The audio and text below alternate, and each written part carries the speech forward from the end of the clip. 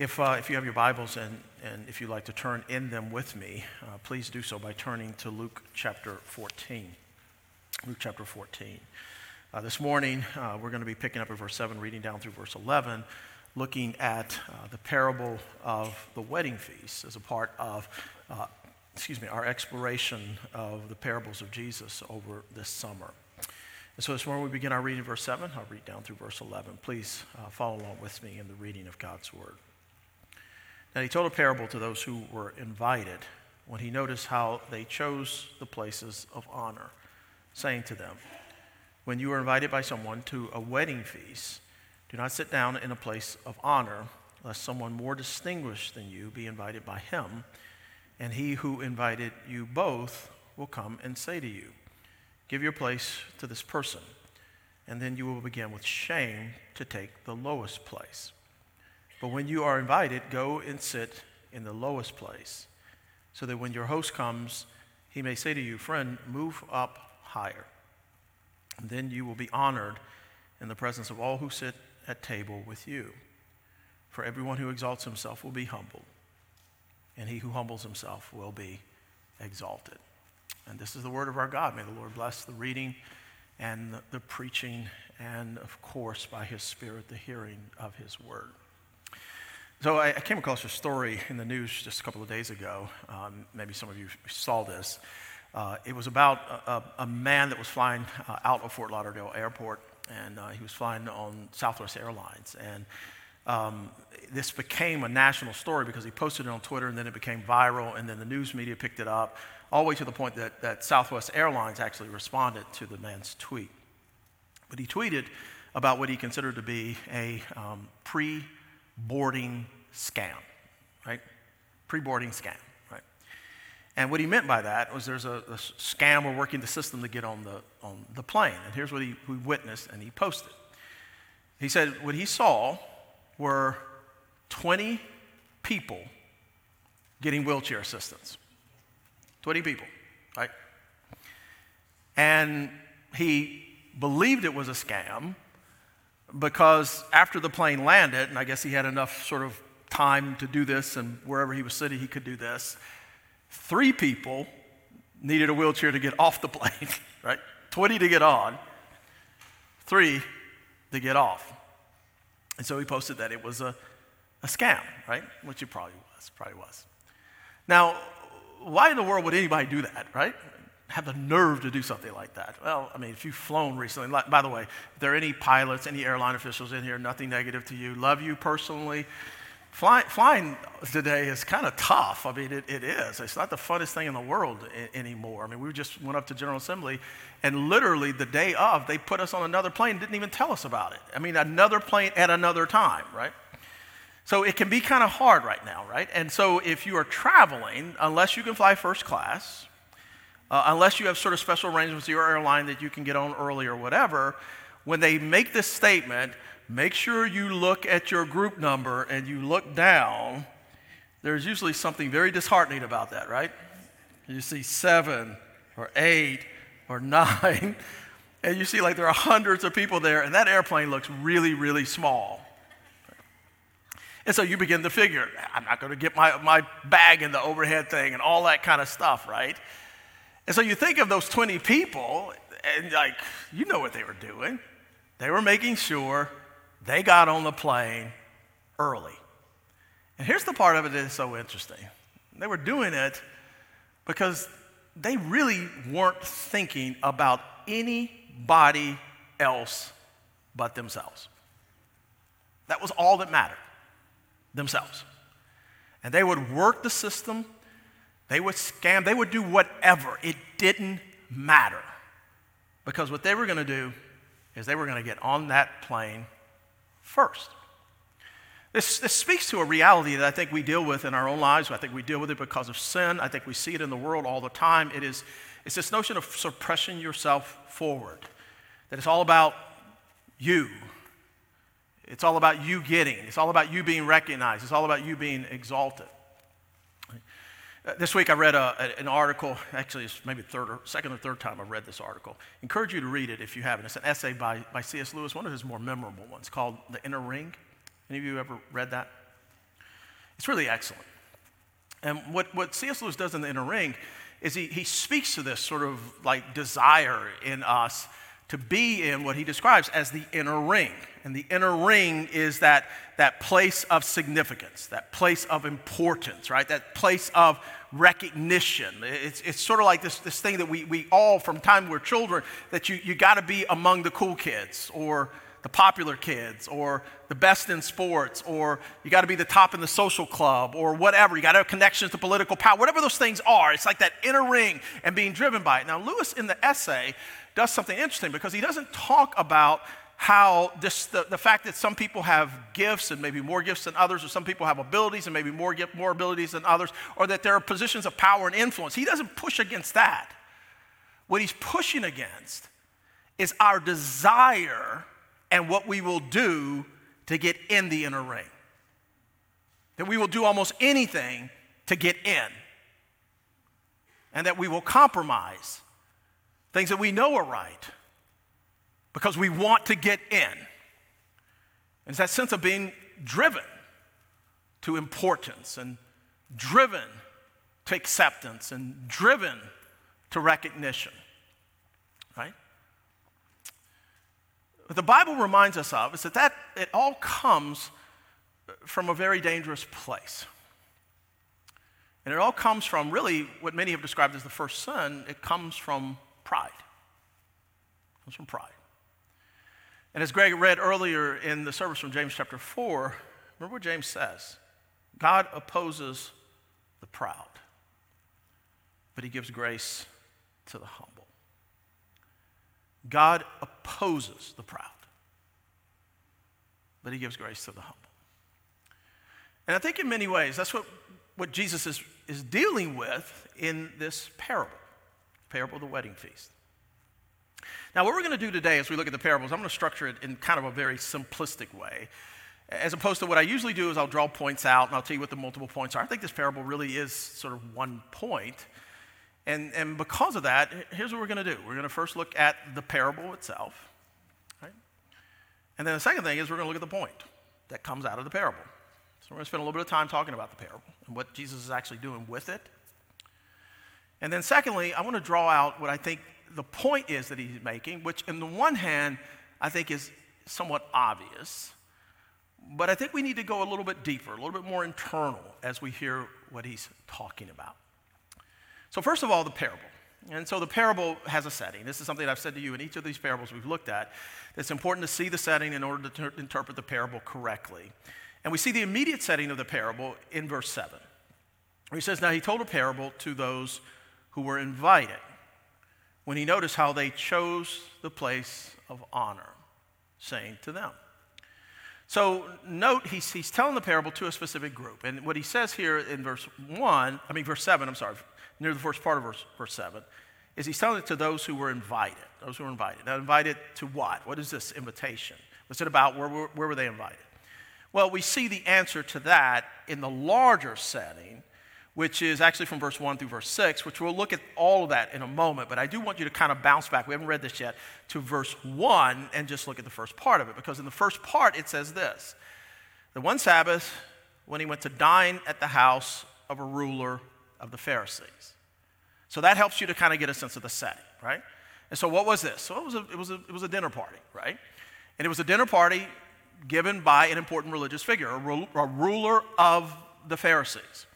And he invited the text and context communicates this a little bit more clearly, we'll see in a moment. He invited other Pharisees. He invited other religious leaders. He invited, it says, lawyers. And if you were here for earlier sermon, you may remember when I talk about, when the parables talk about lawyers, what they're talking about are experts in Old Testament law. So this was a room full of incredibly religious, incredibly knowledgeable people that knew the word, okay? And Jesus was invited to have dinner with him. Now, before we press on further to look at what all transpires in this, I just want to kind of pause for a second and just say, I think it's worthy of noting that Jesus actually does this. He has dinner with him.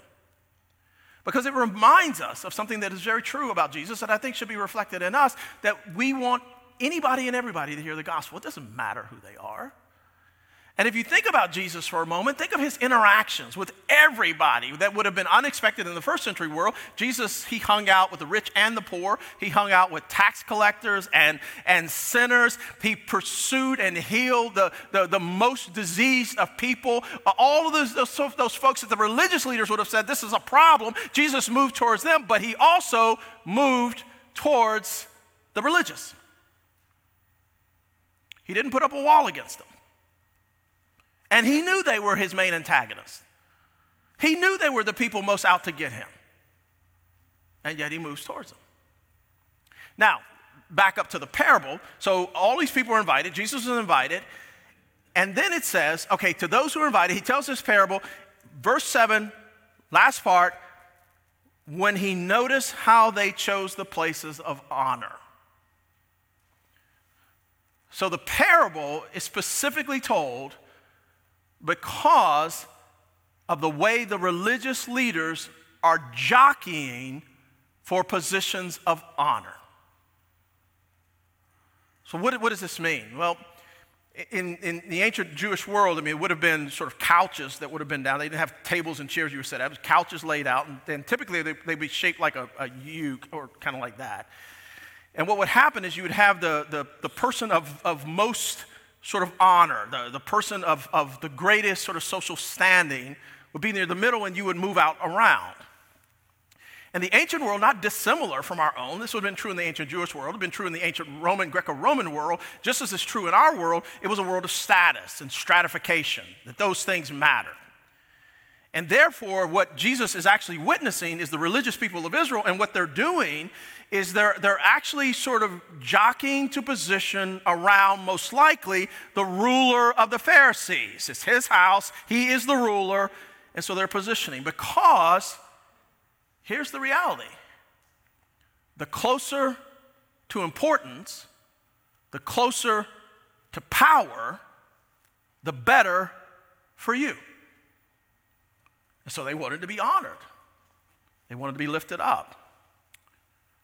And so they all were sort of wrestling to get around. That guy's more important than that guy because look at where he's sitting. That guy's more important than that guy. Well, that guy's not that important at all. He's all the way down there. Right? That kind of thing is going on. Right? So Jesus, he's watching this. He sees it. And he tells a parable.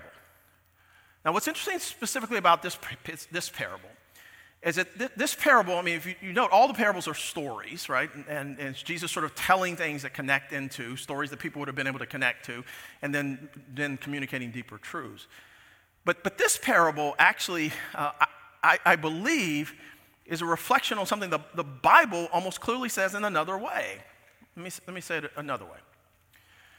There are a lot of scholars who, in looking at this parable, question whether it's even a parable, as opposed to being just a retelling of a proverb. Okay? A retelling of a proverb. Now, it is a parable. The reason it is a parable is because the Bible tells me so, right? It just clearly says it's a parable. Jesus tells a parable. So if I stood up here and said it's not a parable, please run me out the door. It's a parable. The Bible says it so, okay? But there is something to be said about this being a retelling of a proverb. Why? Because, in a sense, if this is a retelling of a proverb, who's in the room? You got all these Old Testament scholars, all these people who need to know, the Bible, the wisdom literature, the Old Testament. Point being, they should have known this. They should have known this. Right?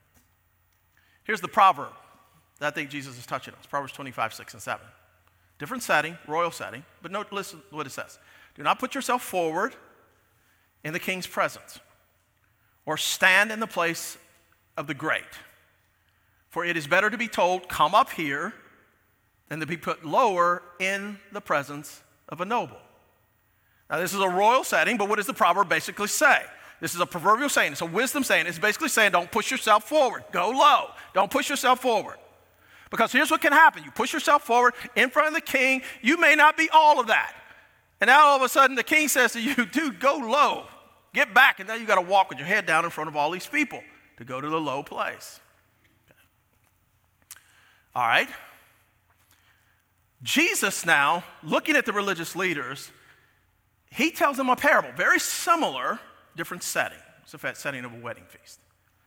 And so in verses 8 through 10, let's look at it again. It says, when you are invited by someone to a wedding feast, do not sit down in a place of honor, lest someone more distinguished than you be invited by him. And he who invited you both will come and say to you, give your place to this person, and then you will begin with shame to take the lowest place. But when you are invited, go and sit in the lowest place, so that when your host comes, he may say to you, friend, move up higher. And then you will be honored in the presence of all who sit at table with you. Now, you can visualize this, right? I mean, you see what's happening. I mean, it's a scene of a wedding feast, and so say, for instance, you come early and say, I mean, like, you think you're all that. You think you're pretty much up there. You come in early, and you look, and you see right, the way all the couches are laid up. You know where the ruler or the head of the feast is going to be, and so you kind of go, that seat's open right beside him. So you just make your way over, and you have a seat, right? Now, what he's dealing with is this, and he's working in the context of a culture where honor and shame mattered. And again, I mean, our world and our culture is not exactly like the ancient world, and we need to understand that. There are a lot of distinctions and a lot of differences. But that idea of honor and shame, it propels a lot of things. This is the reason why honor, shame, the reason why cancel culture can take hold in our society the way it does. Because what does cancel culture basically do? It basically says this. Here's the way it works. It basically says, if you agree with and say, or even if you don't agree with it, you say it, what the world holds to and believes, then you will be honored. But if you don't, you will be shamed. And a lot of times the way it works is you'll be shamed out of existence, okay? So take that and put it in this parable. So here's somebody that comes in and he's wanting to honor, but he just pushes himself right up. And then the head of the feast says, listen, there's somebody more important here than you. Now get up. He may not say this, but this will be true. Get up in front of all these people and walk back down there, right? And the shame, the embarrassment, the humility of it, okay? That's what he's getting at, okay? Lifting yourself up, exalting yourself, and then being humiliated, okay? Now, again, it's the same message as the proverb. It's basically on the right, don't push yourself forward, go low, be humble, okay? But here's something that I imagine most of us know. That is easier to say than to do. It's easier to say than to do. Because of our own sin. And because of the way of this world. This world that we live in says the opposite of what Jesus says. This world that we live in says, push yourself forward. Be recognized. Be the man, be the woman, exalt yourself. Otherwise, nobody is going to see you. Right? So as I was studying this parable this week, one of my less noteworthy moments in my life, one of the moments I don't really like to, you got things in your life kind of like, I don't want to talk about that with anybody. One came into my mind. I'm going to share it with you. It's embarrassing to me, but I guess it was long enough ago. I can tell you this, right? But it shows the struggle. So almost 30 years ago, not quite, I was maybe 31, 32, and Karen and I were here in Miami. We finished seminary a few years earlier, and we were here working in missions, and we were members of, and I was a ruling elder in this church. Way too young to be a ruling, I don't know what in the world. I was thinking about or any of you were thinking about letting me feel really, I think it was like graduating from seminary, I was in missions, I was teaching the adult Sunday school class, I had a lot of people in it, and so I was an elder. And there was this time where a group of the elders, I don't remember exactly how many, and I don't remember exactly what the situation was in terms of the matter. But a group of us ruling elders were designated to investigate a particular concern. And we invited an advisor to come in and to meet with us. And the advisor we brought in, some of you may know him. He's not really, he's doing stuff now, but he's not really as prominent as he used to be. But his name is Luder Whitlock. And Luder, at the time, was the president of Reformed Theological Seminary and a significant leader in our denomination and an expert in the matter we were addressing. And so we gathered together, and Luder's there, and these other ruling elders are there. I tell you this with all kinds of embarrassment. But here I am, 31, 32 years old, in this room, and I'm like, I decided I'm just going to step in and tell everybody, including Luder, what we are supposed to do before anybody else speaks. And Luder turned and looked at me, and I remember where he was postured and where I was postured. He turned and looked at me. And he said this gently, but I want you to know something. This hurt. It hurt. He turned and looked at me and he said, Mike, we're not here to hear you speak. We're here to hear me speak.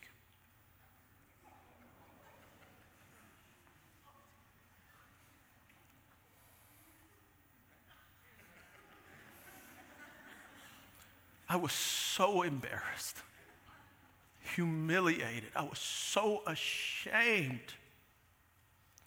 I don't think I said anything else for the rest of the meeting. Okay?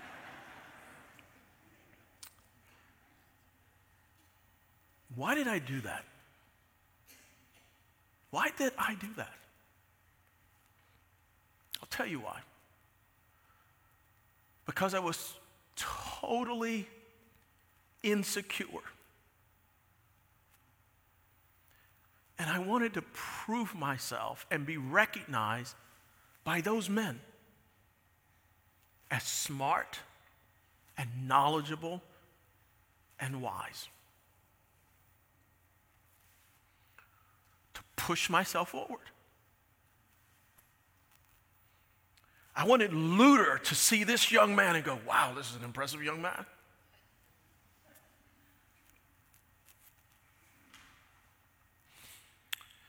Not one thing I did was honoring to God.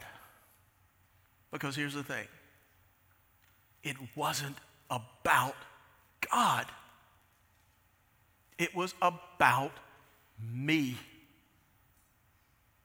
That's what it was about. It was about me. Now, when you think about the parable now, to now transition from parable to point, one of the things you have to understand is that Jesus is not telling this parable to simply improve the seating social ethics or etiquette of religious leaders. He's telling this parable because he sees that they have a deeper problem, right? And so that leads to the point. The real point.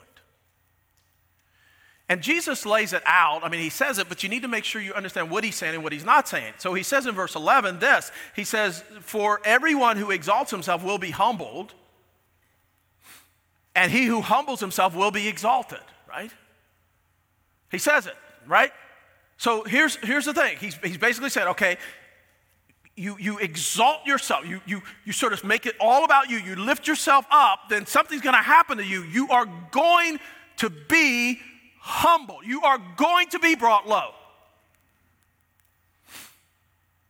But those who humble themselves, and this is one of the places Tim Keller's helped me significantly in understanding this idea of humility. Because a lot of times when we think about humility this way, we think about humility as thinking sort of less of yourself, but that's not what humility is. As Keller points it out, humility is not really thinking about yourself. It's not really it being about you. And this is part of the reason why we can see people that are either sort of dealing with an inferiority complex or a superiority complex, and both of them can be arrogant beyond belief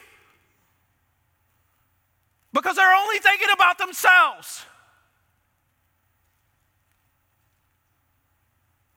And what Jesus is basically saying here, when he says this, those who humble themselves, it's like it's not all about you.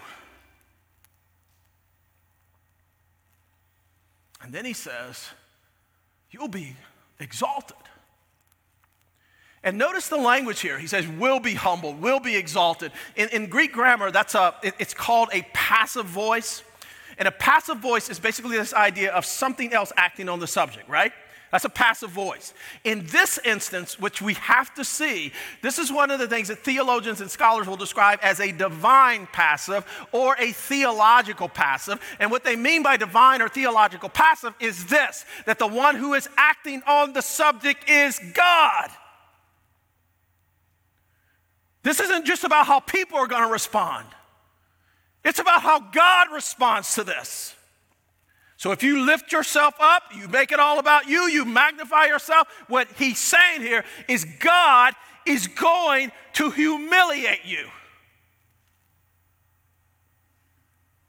But if you humble yourself, if it's not all about you, if it's not about you seeing the answer to whatever it is in your life as being you,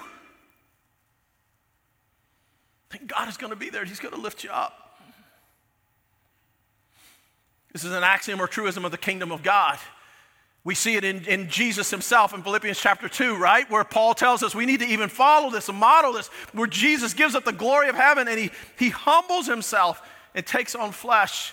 He continues to humble himself all the way to obedience, to dying on the cross for our sin, and God lifts him up to the highest place so that every knee will bow and every tongue confess that Jesus Christ is Lord. We see it in the Magnificat. Think about Mary. Remember what Mary says in the Magnificat after conception? She says what? That God looked upon her lowly, humble estate. And over again, God humiliates the exalted and he lifts up the humble. Now, Jesus tells this to the religious establishment. And here's the thing. This isn't simply about how they posture themselves before one another in seating at a dinner. This is also about how they are posturing themselves with him. Okay? And that takes us to the larger setting, verses 1 through 6, where it says, one Sabbath. Note that. That's important. It's a Sabbath day. Okay? When he went to dine at the house of a ruler of the Pharisees, they were watching him carefully. I'll stop there for just a sec. So it's on the Sabbath. They're watching him. Like their eyes are on him, right?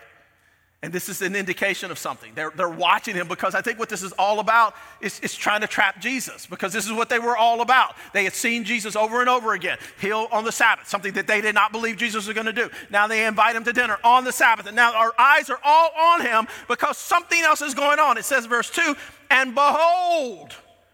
I mean, did this man just like appear out of nowhere? It's drawing attention. And behold, there was a man before them who had dropsy. Now, the text doesn't say this, but don't put it past these dudes. Like, how in the world did a man with dropsy end up in the middle of their house? Did God just miraculously put him? I don't think that's what's going on here. If you know anything about the religious establishment, they were always trying to make traps and catch Jesus in traps. And so what I think is happening is this. Here's this man. He has dropsy. Means all his cavities are filling up with all this water and all this stuff like that. It causes terminal illness because it ends up causing organ failure and all these different kinds of things. This man may not have had any time left to live. And they take this man and they bring him and they stick him in front of Jesus. on the Sabbath. Wow, what is Jesus going to do? I wonder. What is he going to do? Begin in verse 3. And Jesus responded to the lawyers and Pharisees, saying, is it lawful to heal on the Sabbath or not? But they remained silent. And he took them and he healed them and he sent them away. And he said to them, which of you having a son or an ox that has fallen into a well on the Sabbath day will not immediately pull him out? And they could not reply to these things. So think of the scene here. Here's Jesus invited to a dinner. All the religious establishment is there looking at him. There's a man in their midst that is terminally ill. What is Jesus going to do? And he asks two questions. The first one in verse 3, is it lawful? It's a simple, direct question. Is it lawful to heal on the Sabbath or not? Not one of them said anything. Is it lawful to heal on the Sabbath or not? Absolutely. There's room in the laws related to the Sabbath for acts of mercy. Absolutely, right? The law itself is defined by the reality of love the Lord your God with all your heart, soul, mind, and strength, and love your neighbor as yourself. The Lord of the Sabbath does what? He heals this man right then and right there on the Sabbath, and then he sends him on his way. And then he asks a second question. And it is this question that gets to not only their hypocrisy, but their self-centered focus. And that's in verse 5. And they don't answer this one either. But here's the question. Which of you, having a son or an ox that has fallen into a well on the Sabbath day, will not immediately pull him out? They don't answer it. But every last one of them in that room would have gone, yeah, I've done that, or would do that. What's the difference? What's the difference? I think it is pretty simple. The law, when we get it, it orients us this way and this way. Right? Up and out. Do you know why these men would have pulled out a person or an ox from a well? Wasn't necessarily because that person or that ox was more important than that man with dropsy. It was because that person would have been their son and their ox. Because really what this was all about was them. And this is the issue. If it is all about you, it doesn't really matter how religious you are. If it is all about you, you are most certainly missing God, missing the law, and missing Jesus. What does he say? Humble, everyone who exalts himself will be humble, and he who humbles himself will be exalted. Let's look to him. And all of our brokenness and fallenness and insecurity and sin and whatever is going on in our lives, my brothers and sisters in Christ, we cannot fix these things by anything we do, nor by any way of the world. They can only be fixed by recognizing them and looking to Jesus, the very ones that the religious establishment would not see. Amen? Let's pray. Father, thank you for your word and for these reminders, Lord, of what and how we know you and only will know you by looking away from ourselves. As we turn now our attention and our hearts to your table, we are reminded of this, of what you and you alone have accomplished. through your death on Calvary's cross. We thank you, Lord, that you were willing to go to the lowest place, to give up everything, so that we, your people, in you and you alone, could be lifted out of our sin and humiliation and brokenness. We pray, Lord, that you would continue to work genuine humility in our hearts and lives, not a pretense of it, but the reality of it, by reminding us how often and in how many ways, Lord, we cling to the value system of a world that is all about pushing self forward. Help us, Lord. Work in us genuine humility, trusting in you for all that we need. We pray that you would bless this time at the table, that you would use these very common elements for your holy purpose in the life of your people. Grow us together as we come and feed here. In Jesus' name, amen. Let's join together as we